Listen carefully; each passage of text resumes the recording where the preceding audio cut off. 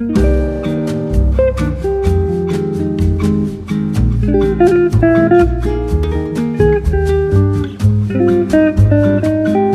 right, welcome, ladies and gentlemen, to the We're Having a Good Time podcast. My name's Dusty Slay. I'm your host, and I'm here with my wife and co-host, Hannah Slay. We're having a good time. All right, we are having a good time. Pumped to be here. I started the podcast and then realized that I didn't have a shirt that I liked. And even though, we don't use a lot of this video for anything, I may want to use some of it. And then sometimes I look back and I go, oh, I look so sloppy that I don't want to share that clip. So I had to run downstairs and get it and run back up. I'm a little winded. Catch your breath. Right now. So, but hey, we don't have a lot of time to catch our breaths around here. We put our son to sleep, Daisy in front of the TV, and I don't really like doing that. But we don't really have an option if we want to keep the podcast going. I don't like just putting her in front of the TV. I don't mind her watching TV, but I like to be in there with her. Because a lot of these cartoons are crap. And I'm like, I'll go, I don't like what they're pushing, or I don't like what they're doing here. And I'll change it. Yeah, absolutely. And Daisy knows that we don't watch Coco Melon. She don't even fight it. She don't ask for it anymore. She knows we don't watch Coco Melon. Yeah. Now, sometimes some of my relatives be coming around. They let her watch TV, and they may let her watch Coco Melon, and I don't like that. People can't understand how things can be bad. They just don't get it. They don't have any concept of how something could be bad. They go, oh, it's just a kid's show. And it's like, you don't think there are nefarious people out here targeting your children. People don't think that. They don't have any idea that we're all targeted all the time. You know what I mean? Absolutely. I think that most people highly underestimate the power of advertising, of television, of anything you see on a screen, and how it implicitly influences our thoughts and our behaviors. That's why people always reference Hitler. It's like they think Hitler is the only bad person to have ever lived, and now that he's gone, we're all safe. Well, and it's like these other people, they may not be as bad as Hitler, but there are bad people out here. There are bad people with bad intentions. And it's like, we've seen that over the years, Harvey Weinstein, for example. I mean, we all saw that. You've seen lots of our heroes kind of go down because we find out they were doing bad things. And we're always so shocked. Oh, can you believe they were doing that? And it's like, it's more shocking now when you find out people aren't doing it. Well, even just sort of the way that stories are told that can create an unrealistic expectation about how life goes. Like, I know I've thought a lot about how, some of my favorite fairy tales or even novels that I loved growing up, they're telling me that life and love are going to be like this. And chick flicks, for example, oh, yeah. Hugh Grant, Renee Zellweger, you're watching these movies as a young person and you're like, I want love like that. But love's not like that. And songs do that too. I feel like I've said this before on this podcast, but Damien Rice. Now, I've had a weird relationship with music throughout my life. I just was on a journey with it. I grew up strictly country, little Bon Jovi. Some other kids in the trailer park got me on to some Poison once in a while, Poison the band. Yeah. Also, probably Poison from my mind. But they got me into these things. But for the most part, I was straight up country. And then as I started to get older, I started to discover all these things. And by the late 90s, early 2000s, I mean, there's, 4 decades of music that I really like. Now there's more, but I find once you get into the 50s, there's only a few things I like. It's the late 60s and beyond, but there's so much. So I just started finding all of these things, and I just went down a real journey. But around the mid 2000s, I was into this guy, Damien Rice. Now, it's pretty sappy kind of music, but it had a soul to it. Not the most manly of music, but it had a soul to it. It had some love about it. Me and my friend Chris and Jessica, we used to listen to it all the time. And he had a song called "I Can't Take My Eyes Off of You," where he's singing it to a woman. And it's a beautiful song. It really is a beautiful song. And when I moved to Nashville, my friend Jessica was living here, and she got some tickets to a Damien Rice concert at the Ryman. And I thought, well, that'd be really great. Let's go there. And so we went, and it was kind of an embarrassing show because people in the audience were like so rude because he's just a one man out there with a guitar, and they just kept yelling out the songs they wanted him to sing. And I guess that's what people do at a concert, but it just felt so rude. It's like, just let the man play his songs. Towards the end of the concert, if he hasn't played your song, maybe yell it out. But, let him play his thing. But it was really embarrassing for the city. I felt like, I was like, what's going on here? Mm-hmm. But he talked about that song, "I Can't Take My Eyes Off You," and he talked about songwriting. And he goes, I forget exactly what he was saying, but he was being a little jokey. And he goes, I wrote this song called "Can't Take My Eyes Off You," and people really loved it. He goes, but the truth is, I could take my eyes off her. And I did. Yes. Yes. So in that moment, we're meeting a real guy. And I did all that backstory just because, it's your podcast, honey. Yeah, but Damien Rice is a little, I'm not into it now. It's a bit melodramatic now, where I can't believe how much I liked it. But I went through this real period of time, years, where I was into this really melodramatic music. I listened to a lot of Al Green. I feel like some of Al Green's songs, he has some very popular stuff, but some other stuff I don't really hear a lot of people listening to, but he has one called "Simply Beautiful," one called "How Can You Mend a Broken Heart?" But really great songs, but just so dramatic. Al Green's another guy.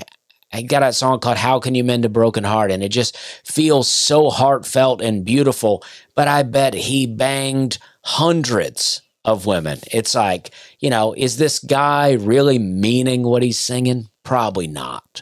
Right. I mean, he's an artist, and everybody can relate to, falling in love and that honeymoon phase.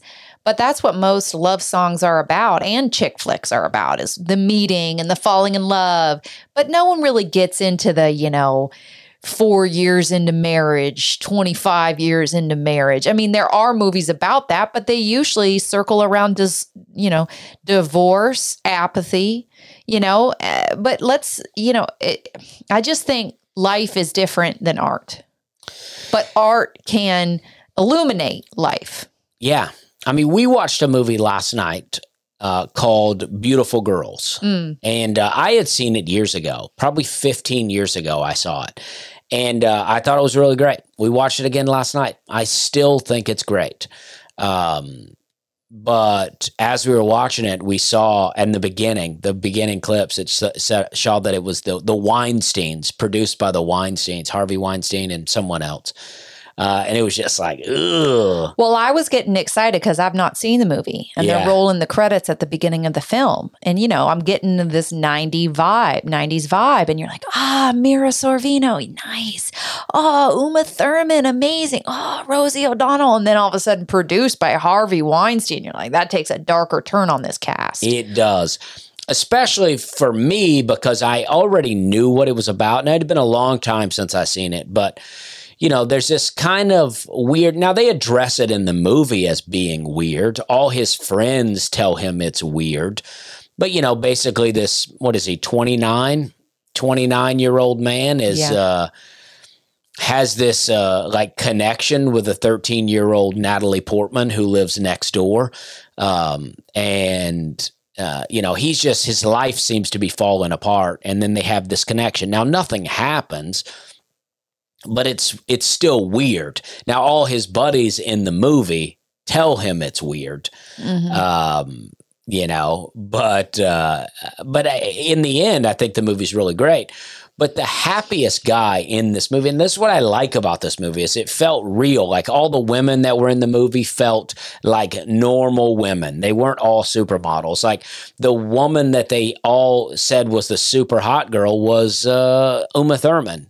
And I think Uma Thurman is attractive, but I don't think of Uma Thurman as like regular woman super attractive.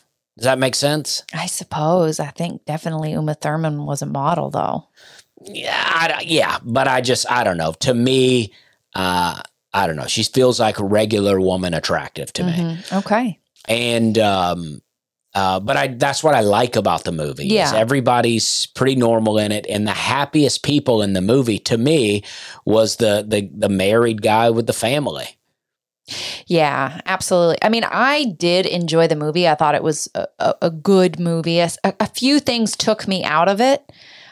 Starting with the Harvey Weinstein producer credit at the beginning. I couldn't quite shake that because I continued to watch it through the lens of this was a movie produced by Harvey Weinstein. And then just other things that I've learned along the way in terms of critical thinking and taking in content. Well, there was one scene where, a guy he's sleeping with a married woman. And then he says to her, "Why are you sleeping with me?" And she says, "I don't know." And then Hannah says, "That's bad writing." But what I thought in that moment, see, I don't think when I'm watching a movie, I don't think in terms of this writing is bad. I try to just stay with the characters. So what I thought in that moment was she knows the answer, but she doesn't want to say it. She dated this guy in high school, so chances are she knows. She's like, well, you're the one that I want to be with, but my husband, who I'm married to now, is way more successful than you. You're a guy that runs a snowplow, and whatever my husband does has me in this giant house, and so I married him. But deep down, I wish I had been with you. So that's why she's like, I don't know. Because she can't say all that. So she says, I don't know. Have you heard of something called the male gaze? No. Gaze as in G-A-Z-Y? Yeah. I didn't think you mean G-A-Y-S, the male gaze. I have heard of the male gaze. You've heard of both? Yeah. Well, the male gaze is a lens, I suppose a feminist lens with which you use critical thinking to look at movies, books, articles, culture. And that movie that we watched last night, while I enjoyed it, was made by men for men. And that's okay. I mean, because there can be movies like that. But, the movie's called Beautiful Girls. And the characters, I believe, they made them two-dimensional, which is better than one-dimensional, but I don't feel like any of the women in that movie really were developed in a sense that it was like sort of men's ideas about these women. Well, they all existed for the purpose of men using them in some capacity. Yeah, well, the movie was about the men. Yeah. It was the guy going home for his class reunion, and, and it's him and his buddies, and then their wives and girlfriends. Yeah. So I do think it was a man's movie. Right. It was a man's movie, but I mean, a lot of times these movies, especially back in the day, were that, because Sure. I think women could enjoy it. And I'm sure I would have enjoyed that movie a lot more 15 years ago. But, it's 15 years ago was very powerful to me. I was like, whoa, I just was like, wow, this is a good movie. Yeah. Now I'm a little more jaded and I've seen more things and this and that, and I'm not as easily moved by music and movies as I used to be. I had just a different, lens at some point. I used to listen to music and whatever those lyrics said, I thought, this guy gets it. Yeah. And now I'm like, oh, this guy's probably an alcoholic, drug addict who has a knack for writing, but probably doesn't know a lot. Yeah. And I mean, is that okay? It is okay. Yeah. I think it's okay too, but it is also good to, not romanticize any one artist or moment in time because things just keep changing. Yeah, not that there are not some geniuses out there, that's for sure. But like Dusty Slay. Yeah, of course. Yeah, Netflix special right now called Working Man. Mm-hmm. But I like the movie, and I just think. But I guess my point is, even I thought that movie did a good job of painting some decently real relationships. Yeah, I did. I thought so too. I do think like it captured, the male experience of kind of like you're growing up, you're not old yet, but you're not really young anymore, and you're trying to figure out if you want to settle down. And that's good. That's an important perspective to share. Yeah, and the relationship between him and the little girl was creepy. Yeah. But what I like about the movie is that when he would share this with his friends, they were like, yeah, this is creepy. Right. No one was like into it, and even he wasn't into it. He just was in a desperate place in his life, is what it felt like, where he was just like, he needed someone that he could relate to. And I just felt like in that moment, he was like, this 13-year-old girl is the only person that gets me. Yeah. That's what I was thinking. Mm-hmm. Yeah. I just kept thinking Harvey Weinstein produced this movie. Well, that hurts the movie. It does. That's for sure. It does. It definitely hurts the movie. Yep.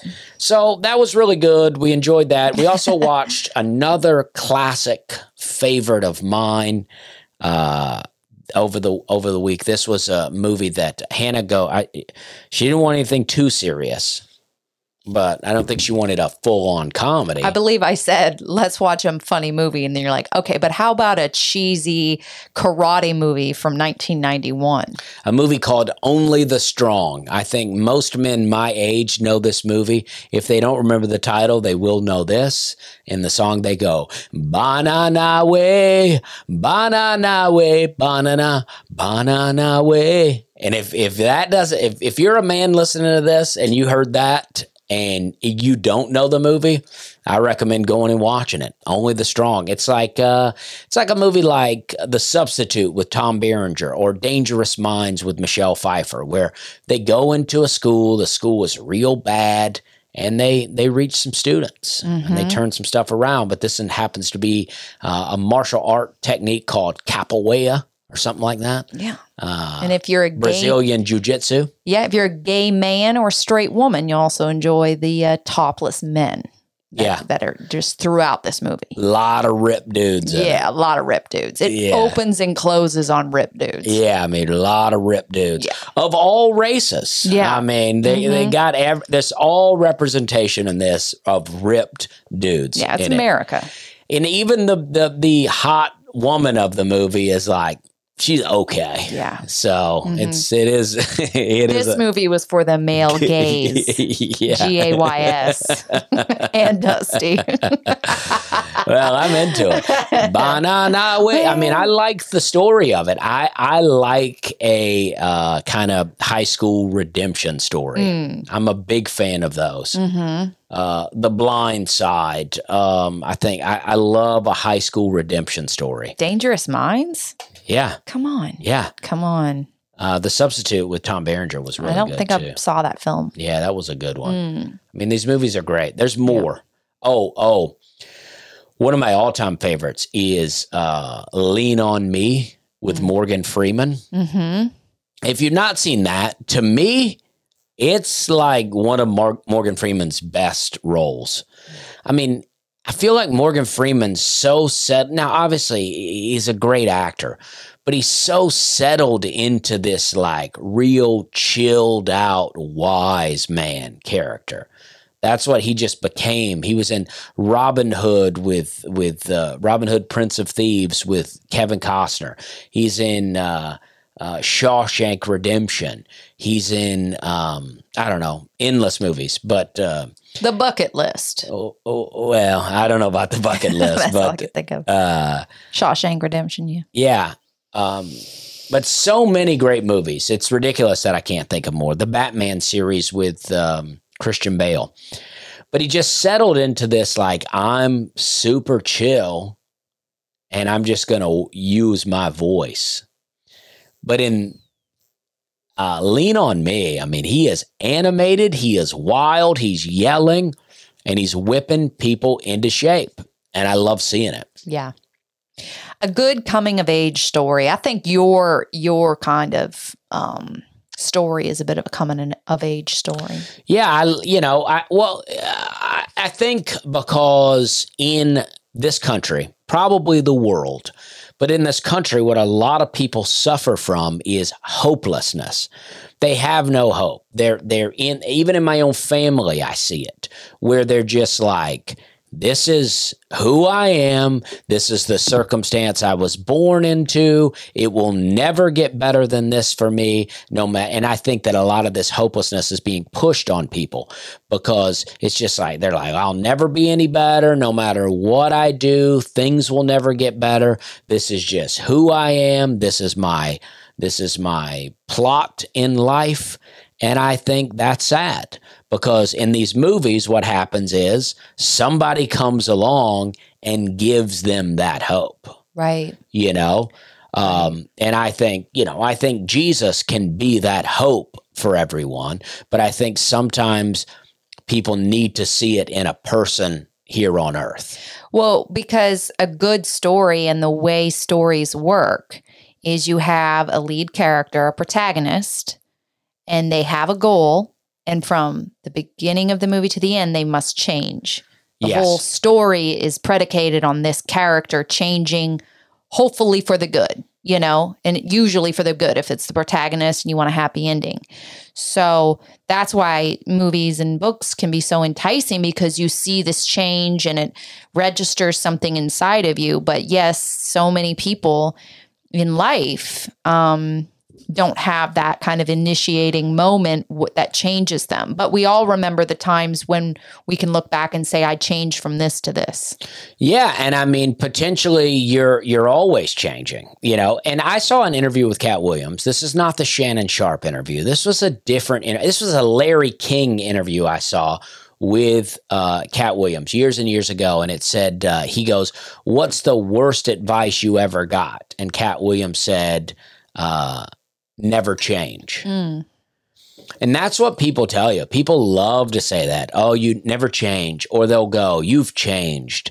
And it's like, for sure, I've changed from, leaving Opelika when I was 21 years old.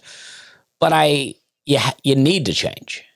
You need, hopefully that change is positive, but you need to change. You need to grow and change and become, learn things. That's what we all need to do. But it's like, even like I saw something one time where it was like, say you're at 20 years old, you're like, oh, I wish I would have learned the guitar.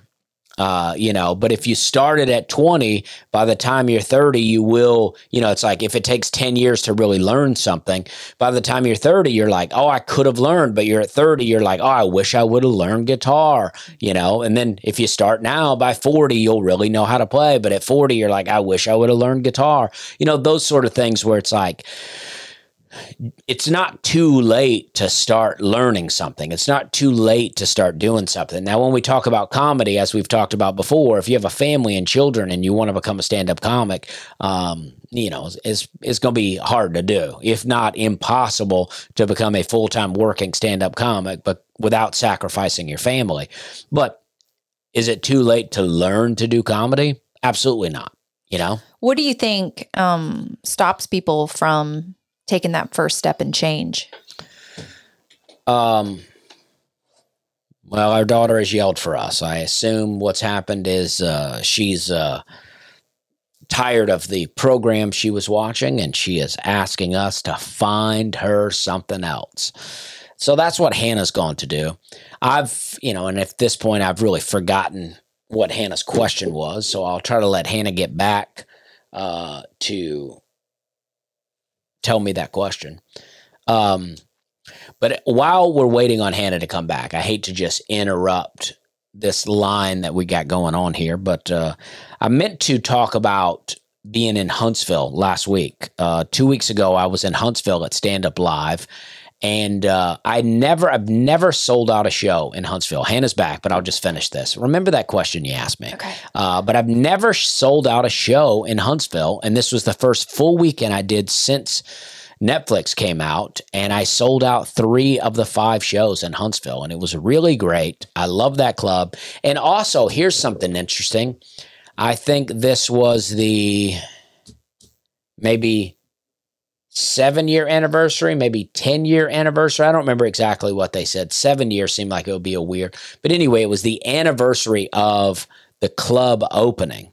And me and you did the soft opening. Mm-hmm. Scott Eason, who was hosting for me that weekend, hosted the soft opening. You featured, I headlined that show. I remember that. And that was the anniversary of that. 10 years feels like it would be it's not 10 years. It's got to be like years. 5 maybe. No, more than 5, but I was thinking 7, 8 years.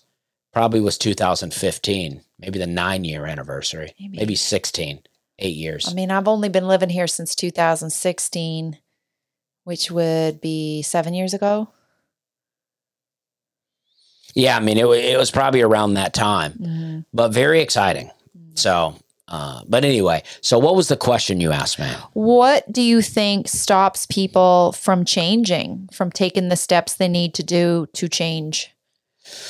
Well, a lot of things, but I think hopelessness is that thing. If you don't have hope, then you go, well, why would I do this? It doesn't matter.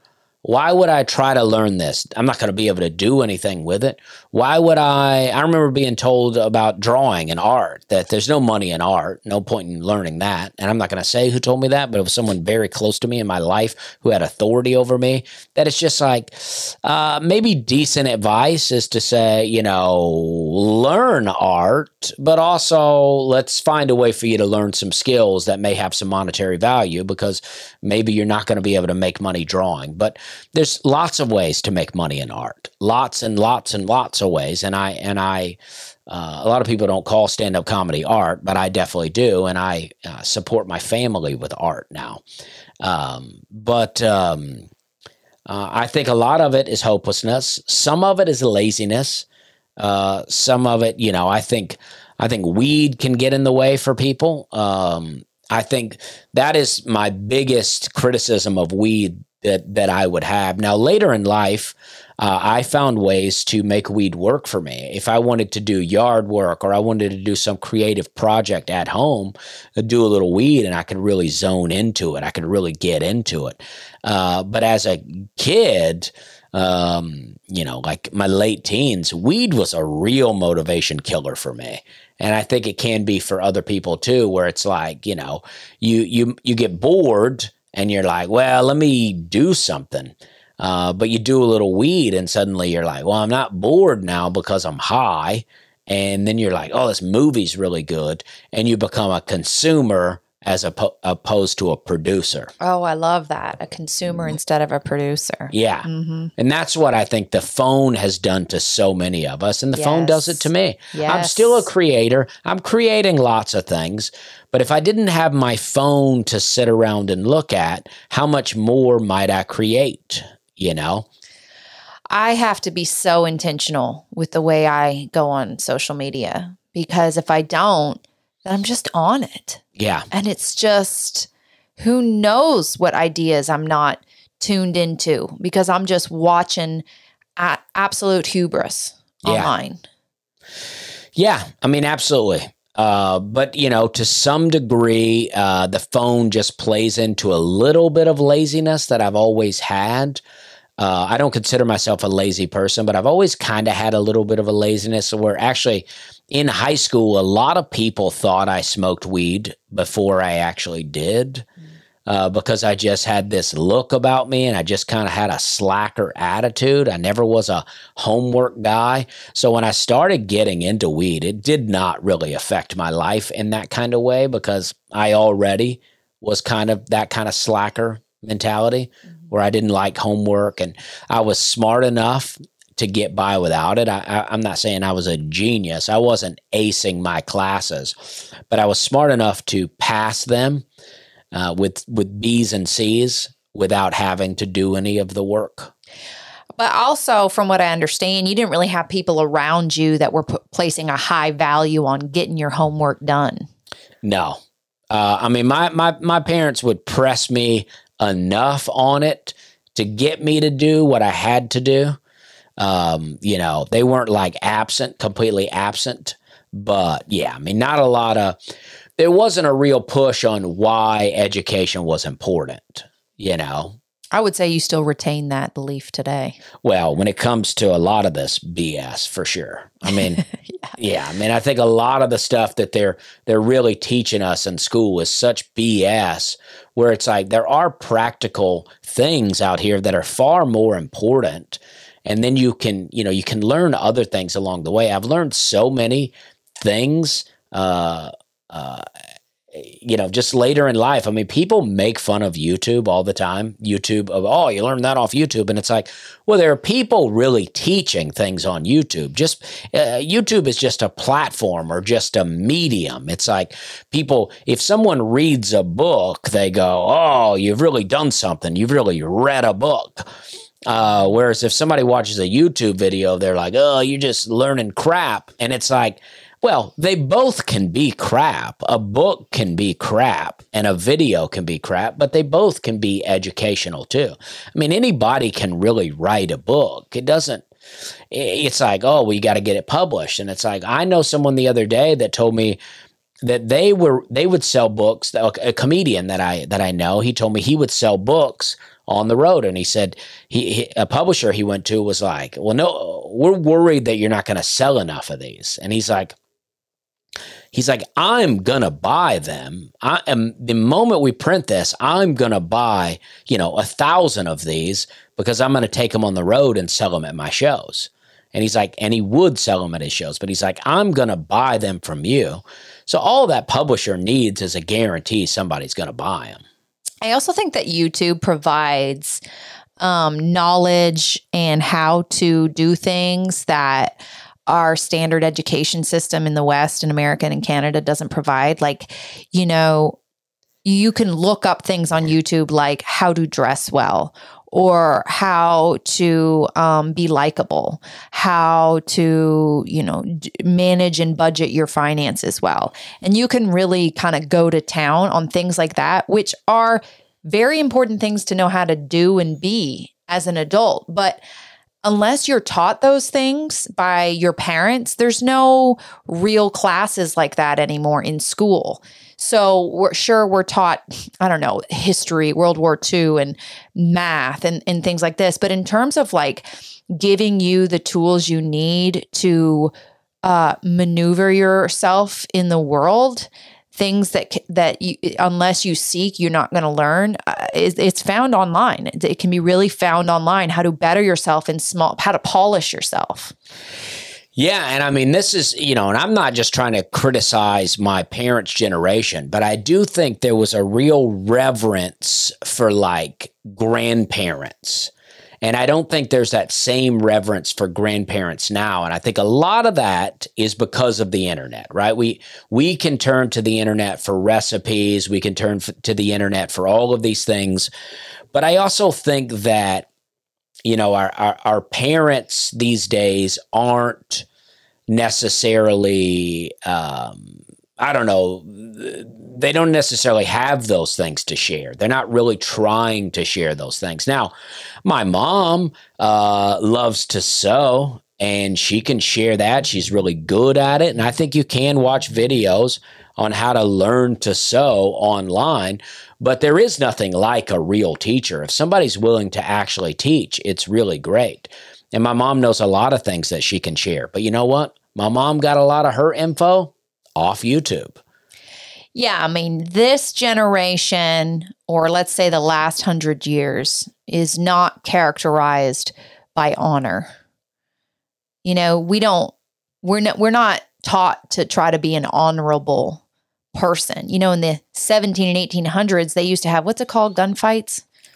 when two people battle Yeah. with guns. Yeah. That's how they used to Probably settle. another name, but yeah. Yeah. That's how they used to settle disputes in America. A duel. A duel. Yeah. A duel. That's how they used to settle disputes, because if you challenged a man's honor, that was the most disrespectful, crazy, absurd, how dare you thing you could ever do.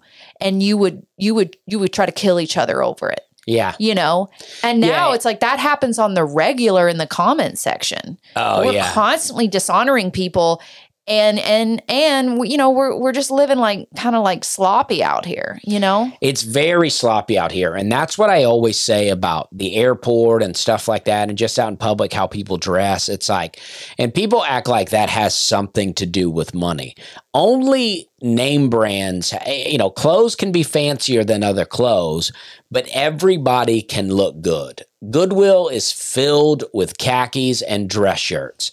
Now, if you're a very large person, height, width, regardless, it's harder because those things are not available at Goodwill. I got friends that are real tall, real big guys, and they're like, Goodwill has got nothing for me. So I get that. But for the average size people out here, there's no reason to ever look sloppy. But people look so sloppy out here all the time. I'm guilty. And I'm not saying I'm some, you know, clean cut person, but I do always try to look clean, and I try to look good. I don't go out in sweatpants, you know, and not that sweatpants can't look good. There are some good looking sweatpants these days, but I agree that just people do look sloppy. And I think that would change a lot for our society if everybody just, you know, cared about how they looked when they went out. Right. I mean, if they cared about how they looked when they go out, half as much as how they look when they post pictures of themselves online. I mean, people look better online. That is true. Than when you run into them at the grocery store. That is true. And people always talk about, I just want to be comfortable. And I'm like, well, my jeans are not what I want to lounge around the house in, but they're not so uncomfortable. And why are you lying around so much that you need to be comfortable all the time? I mean, well, that's another thing. Shouldn't you be wearing jeans most days? Like, why are you just on the couch always? That is another thing. I get coming home from a long day's work and slipping into some sweats, but you're waking up at 9 a.m. and putting on track pants. But it's so much too about cooking food, right? It's like people come home from a long day's work, and they want to, you know, lounge around in front of the TV, so there's no meal being cooked. So we settle for quick meals, which is, you know, doing a disservice or dishonor to our bodies. And I get it, because I talk to lots of women, and I'm in the minority. You know, I am a stay-at-home mom. I don't have a job. So I do have, of course, plenty of time to cook. And one might argue I should be using that time to cook. And I enjoy cooking, so it's all a pleasure to me. And I understand women that are getting up at 7 and coming home at 5. And if they have kids, you know, you don't have the time. You might not even have the ingredients you need every night or most nights to make a good meal. I get that. And then that is the struggle. Yeah, I mean, that's the thing. If we're just in that situation, then that's one thing. But a lot of times I do think, you know, there's a lot of TV shows being binge watched. You know, I know that my Netflix special, Working Man, was was in the top 10 for a little while, for about a week. And then I'm looking at some of the other shows in there, and the TV show Young Sheldon was also on that list. And I'm just like, man, people are watching a lot of Young Sheldon out here. You know what I mean? Yes. So it's just a lot of, you know, I appreciate the fact that people watch Netflix because I want them to watch my special. But it's like, you know, you see Young Sheldon in the top 10. It's like, man, people are really watching a lot of that show. And that's a lot of wasted time out here. And I waste so much time. So I'm not saying anything to anybody. I mean, if anything, I'm saying we're all in this together. I mean, I'm doing this too. But it's just like figuring out how we break this cycle to get more creative, to get more productive. And, I don't even know how we got here from where we were at. Well, I think you need to be kind of self-aware because you said there's like a natural predisposition for you to be lazy. There's like a small part of you that will and wants to be lazy. That's exactly what I'm saying. And so there's got to be people that are just like you or even lazier than you. Well, that's exactly what I'm saying. We're all in this together. Right. So if you know that you don't need help to be lazy, then you have to put up boundaries for yourself to say, okay, I want to be more productive in my life, so I need to cut down my streaming this much. I only let myself watch this night of the week for this amount of time. Because otherwise you're just giving yourself too many opportunities to fall into things that aren't going to help you. Or this is what works for me. Now, the winter time is a little harder for me, but over the last few years, even back when we lived in the rat house, I would get into this sort of thing where I would go outside and I would do stuff. When we lived at the rat house, I wasn't really planning things, but there was some spot behind that shed where it was just so overgrown. And I really got into going out there and just clearing that out. And I made this really nice cleared out area and I got into that. And that's what helps me stay off my phone is if I can get outside and do something. When I'm out at the land or I'm out in our backyard and I'm planting things, digging things, I could care less about my phone and what's going on my phone. But when you develop habits. Yeah. When you wake up in the morning and you're used to looking at your phone. And my habit, the problem is when I'm on the road, I wake up in the morning, I'm just in a hotel. I don't know what to do. I don't know how, so I waste time. And I've developed that habit, and I even bring that habit home where I get up in the morning, I have my coffee, I'm spending time with my kids, but I'm on my phone, I'm checking stuff, I'm doing things, It's hard for you because, you could argue your business is online. Some of it, your clips, your social media, how many different platforms you're juggling, fans communicating with you, emails from, Lord knows who's emailing you, people hiring you, all kinds of stuff that you're managing with your phone. And I'm not immune. And it's like, for the most part, I've gotten so used to posting clips that I don't really think that much about it. I don't really get that into it. But with the Netflix coming out, it's very exciting. And it's really sucked me in a way because I'm like, well, I want to see my social media numbers are going up. It's exciting. I had a video on Facebook get 12 million views. I've never had that, never even close to that. I think I've gotten 3 million views on a video before, but never even close to 12 million. And my Facebook numbers were just going up, up, up. And it's exciting. Yeah, Who doesn't want that dopamine rush? Listen, I think everybody relates. I relate to that. I really only have Instagram, but I enjoy making reels. And then sometimes at night, I'll just be thinking of different Instagram ideas, and I'll be thinking, look at me thinking about all these Instagram ideas. I should be thinking about my children. I got to potty train my toddler. When am I going to teach her to read? It's like, I really have to catch myself. Like, I need to keep my mind straight on my kids and not on dang likes. Yeah, absolutely. But, but that's why I think that there are fun things to do that, it's like being able to get outside with the kids and do stuff. It is exciting for the kids. Like me and my daughter, we go to the trampoline park. We like to jump, and we go to the play park, and we go outside. And when we're at the land, we get out there. I get her out there with me, and we dig holes and plant trees. And just the other day, we planted a bunch of stuff in the backyard, and she really liked doing that. And she likes the leaves. When I rake the leaves, she'll jump into the pile, and then I cover her up with the leaves, and then I go, "Where's Daisy?" And then she comes flying out of there, and that's fun. So getting outside and doing things with the kids, all of those things, it teaches them things. I think there's great ways for kids to learn things without just looking at a book. And we read to Daisy so much. And I think I don't know that she's learning anything about reading, but she does know her ABCs, and she can count to 20. Yeah. No, it's just so easy to get caught up in Yeah. anything. Yeah. Weed, alcohol, sex, social media, trashy reality TV is a big one for me, you know? And I Yeah. don't think you don't just like have moderation and then you're good to go. It's like moderation is a continual process of finding in your life every single day, moderation. Well, it's a real uphill battle. That's what I think, with the Bible, and people, I get pushback anytime I talk about commandments and stuff like that. And either, I get them either way.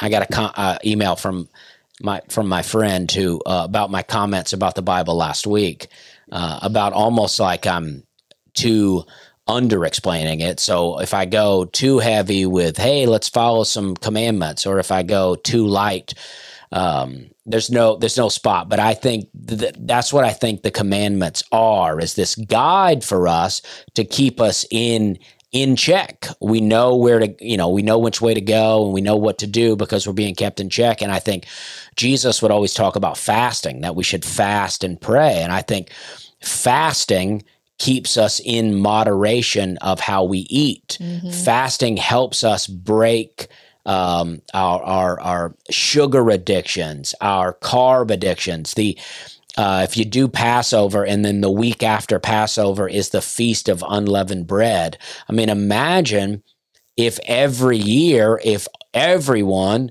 at least all Christians, took a week off of bread. It would help you break different food addictions that you have. And fasting, this church group I used to be involved in, they were really close with a church in Romania, and they would go to Romania every year. And they said that preacher of that church in Romania fasted every week, once a week he fasted. And it's like, just imagine what that would do. I mean, it's like there's a whole craze of intermittent fasting where people are like, can you believe that fasting has these health benefits? And it's like, well, yeah, Jesus has been telling you to do that for a long time. I mean, and God has commanded us to at least do one fast day a year. But it's like, what if God's right about all these things? What if saying don't mix linen and wool clothing together is actually good for our bodies? What if not eating pork is actually good for our bodies? What if we left all the lobster and oysters and scallops and shrimp in the oceans? How clean might the oceans be if we didn't take all those things out of there? What if and it teaches us, moderation to follow the Bible in that sense, Mm-hmm. That's what I think. And I think it's a nice guide. Sure, there's more to the Bible than just being a guide, but I think it is a nice guide for us. Right. Right, because you don't just get stoned if you have a piece of bacon, or if you spend some money on the Sabbath. There's grace. Right. And that is the salvation of Jesus. That is the good news, is that you are forgiven. But if there are no rules that you need to follow, then why do you need grace? Right. Mm-hmm. Mm-hmm. So, all right. Well, that was great. I really liked how we got into that. We wrote some notes down, and then we got into this thing about, I don't even remember what we were talking about. The male gaze. The male gaze, but it was a lot of fun. And I did want to talk about this because, I've been talking about this video for years and years. I mean, I found this video. I remember this day, and it was the day I met Gene Hackman. I remember this day, and I was a very little kid, probably 5 years old. I remember when the movie Mississippi Burning was filmed at least all the downtown scenes were filmed in my second hometown of Lafayette, Alabama. Now, I grew up in Opelika, but my parents were divorced, and my dad lived right outside of Lafayette in a small community called Pennon. That's Penton, pronounced Pennon. And then Lafayette, which is Lafayette, spelled like Lafayette. The French general. Yes, is pronounced Lafayette.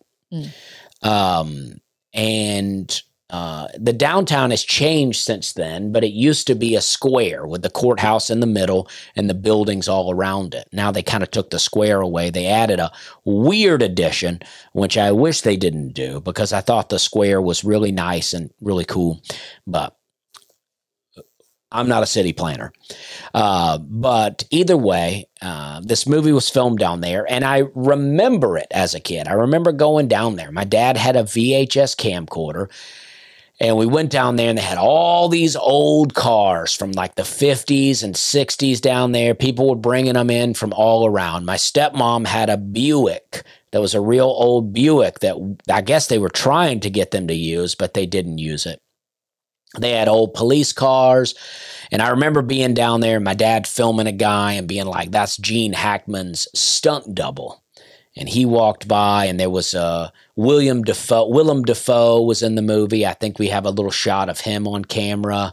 Frances McDormand was in the movie. And it was just a big deal. You know, I mean, Hollywood come to small town Lafayette. So, you know, I remember my dad filming a lady, and I think this lady was like, I'm trying to get a picture of Gene Hackman, you know, and there was like some video of my aunts, Aunt Kat and Aunt Becky, and they were talking about wanting to see Gene Hackman. Everybody wanted to see Gene Hackman.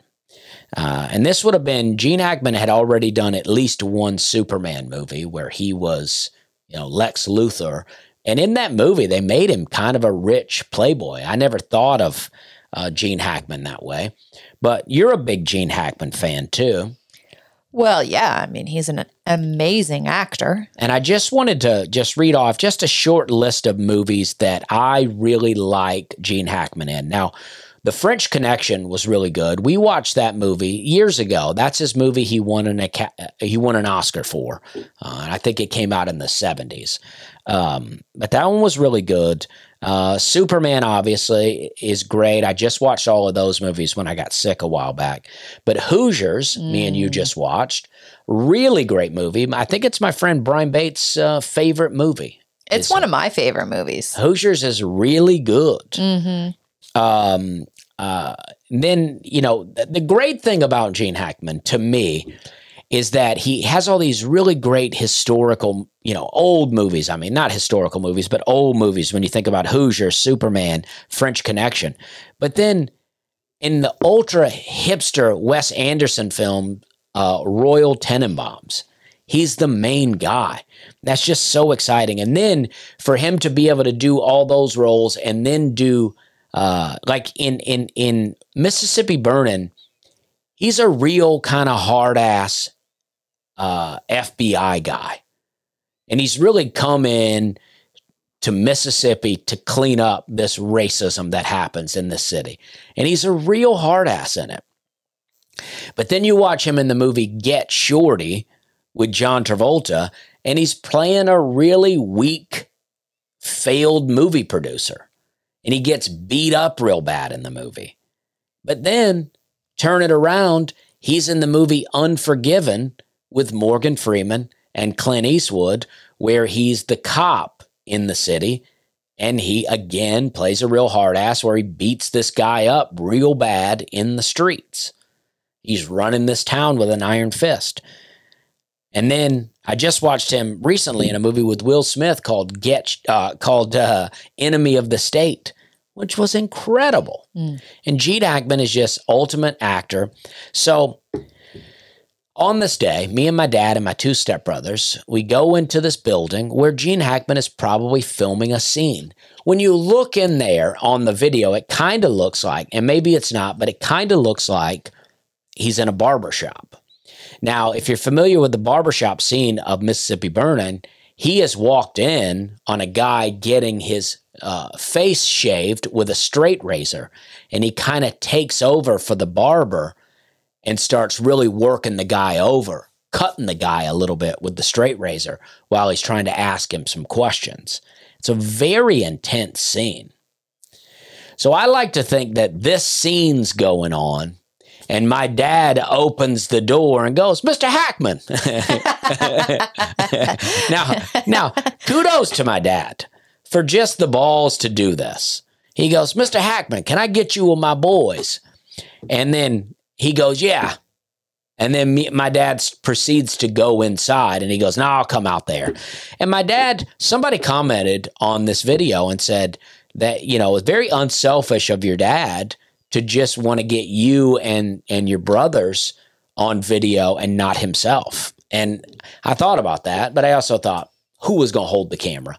But as my dad had to hold the camera.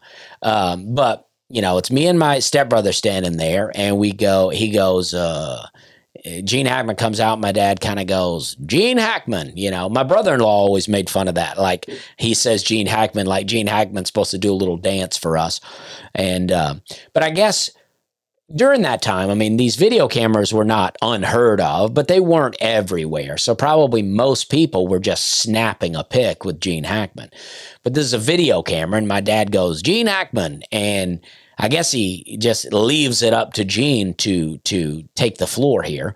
And so he goes, you boys ball play? He kind of rubs his brow like, oh, jeez. He goes, you boys ball players?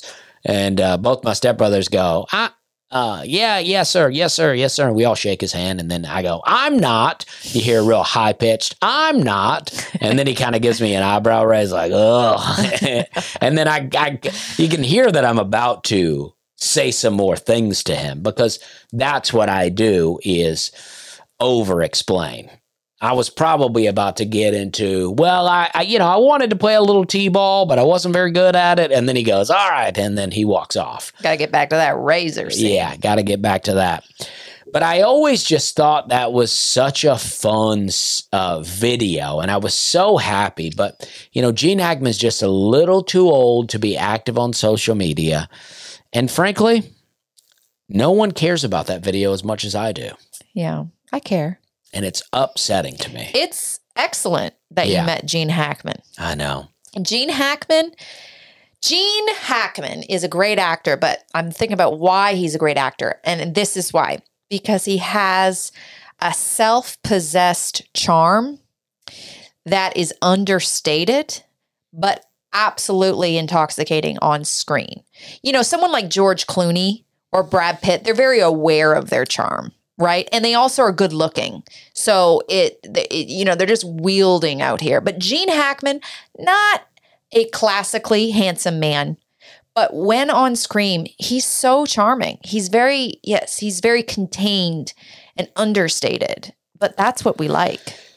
Yeah, I agree. And he has a really great voice too. So the way he talks, it's really nice to hear him talk.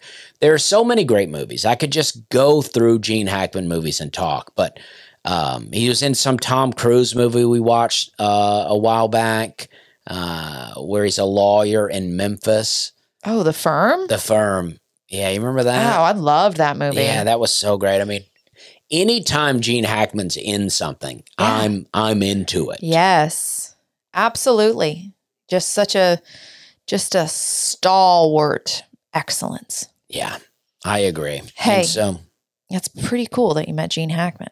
Thank you. It's pretty cool. Thank you. It is pretty cool, isn't it? Yeah. Yeah. I don't know. I'm kind of impressed by you. Thank you. Yeah. Thank you. Now that's the support I need. Yeah. And so what I'd like to do is make a video using a clip from this podcast and the Gene. I've never really done a good video of it. I've shared the video many times, but now I have the ability to kind of podcast around it and put some clips in there. Yeah. So I'll figure out how to make that happen. Maybe the internet and, you weren't ready to tell the story quite right. And now is the time. The first video, you're right. The first video I ever made about it, I was using iMovie, and I was playing a Neil Young song called Old Country Waltz, which is a great song. And then I just was filming. I was using film from the home video that my dad made of Gene Hackman, but that's a longer tape. And on that same day or the day before, my dad was out in the field filming a bunch of his cows. He was just filming cows, just cow after cow on film. And so I I put in there, I was showing a bunch of these cows, and then I was giving some commentary on it through text. Mm-hmm. And then right towards the end, I said, all these cows are dead now. Yeah. And I thought that was such a great joke. Right. Because they are all dead. Yeah. Those cows, this was in the 80s. Cows don't live that long. No. They're all dead. And I thought that was so funny. Yeah. Sometimes jokes are just for you. Yeah. Yeah, that's true. That's true. But I'm glad we did that. I've been wanting to talk about this Gene Hackman thing for a long time. Yeah. Oh, all right. Here's a couple of things. My the Zeducation podcast, Tyler Zed on YouTube, that I've talked about here before. I'm a big fan of his YouTube channel. His YouTube channel's given us a lot of laughs over the years and a lot of entertainment. It's just basically, and I've already said before, but basically he's just showing other people's memes and talking about it. And I love memes. I just love them. So I'm very entertained by his show. And he started following me on Instagram. And just this past Sunday, he gave me a nice shout out for my special on Netflix. So I'm very appreciative to him. And he has a book for sale called The Trailer Park Parable, which I've not read, but I am going to order it. And I think he's very funny. And so, I'm just giving a shout out for him too, and his book, Trailer Park Parable, that's available now on Amazon. Yeah, he's got a heck of an operation going there at Zeducation, because before I had children and before the pandemic, I used to get into YouTube with Dusty. Dusty will go down some weird rabbit holes on YouTube, and I used to get into those things, but I've changed, I guess you could say, and I no longer... In a negative way. I only can handle light entertainment. I don't like these doomsday things. I don't like scary. Doomsday is my favorite. Yeah, I don't like scary videos anymore. I don't like scary movies anymore. I don't like anything that can give me anxiety, I guess you can say. I like to think the world's going to end tomorrow and I need to stock up on some stuff. Yeah, and you want to tell me about it. And I'm like, I don't want to know. I don't tell you anymore. You know I don't tell you Yeah, anymore. and I can't handle it. So really, one of the only things Dusty and I can now watch together in YouTube is Zeducation. And a lot of times we watch it like 2 or 3 times a week when the kids go to bed. It's just fun. It's just a good laugh. Memes. I love memes. It's good stuff. Yeah, it's just a good laugh. Yes. And this weekend, I'll be at the Milwaukee Improv in Milwaukee, Wisconsin. I think it's Brookfield, Wisconsin. Just outside of Milwaukee, but it's called the Milwaukee Improv. I've been there before. I was one of the first comedians to do that club, and now I'll be back. It's very exciting. I think one show is sold out already. Very exciting stuff. It's a huge club, 400 seats. So, oh, wow. Yeah, it's a huge club. That is huge. So I'm very excited about it. And so that's what I'll be doing this weekend. I'm going to LA later today. We're filming this on a Monday. I don't know. It may not go out till Thursday. So I'll already be headed towards Milwaukee by the time this comes out. But as of recording it, I'm about to go to LA for a couple of days and hopefully do some cool podcast and maybe be on the TV show After Midnight, the Taylor Tomlinson show. I don't know if it will air the day that I film it, but if not, this will be a promo for that. But it may air that day. So that's exciting. It's very exciting. Her show is, from what I can tell, is basically the old show At Midnight, which was a very exciting show for me when I was just starting comedy in Charleston. And I always wanted to do that show, but then it ended. So it's exciting that I kind of get to do it. Bit of a different version, but Taylor Tomlinson is my friend somewhat, and so it's exciting. Yeah, it is. You got a big week ahead of you. Yeah. So that's cool. We appreciate you guys listening to this. I hope this made sense. I feel like this was a good podcast, but listen, anytime you talk about Gene Hackman, it's a good podcast. I think you're right.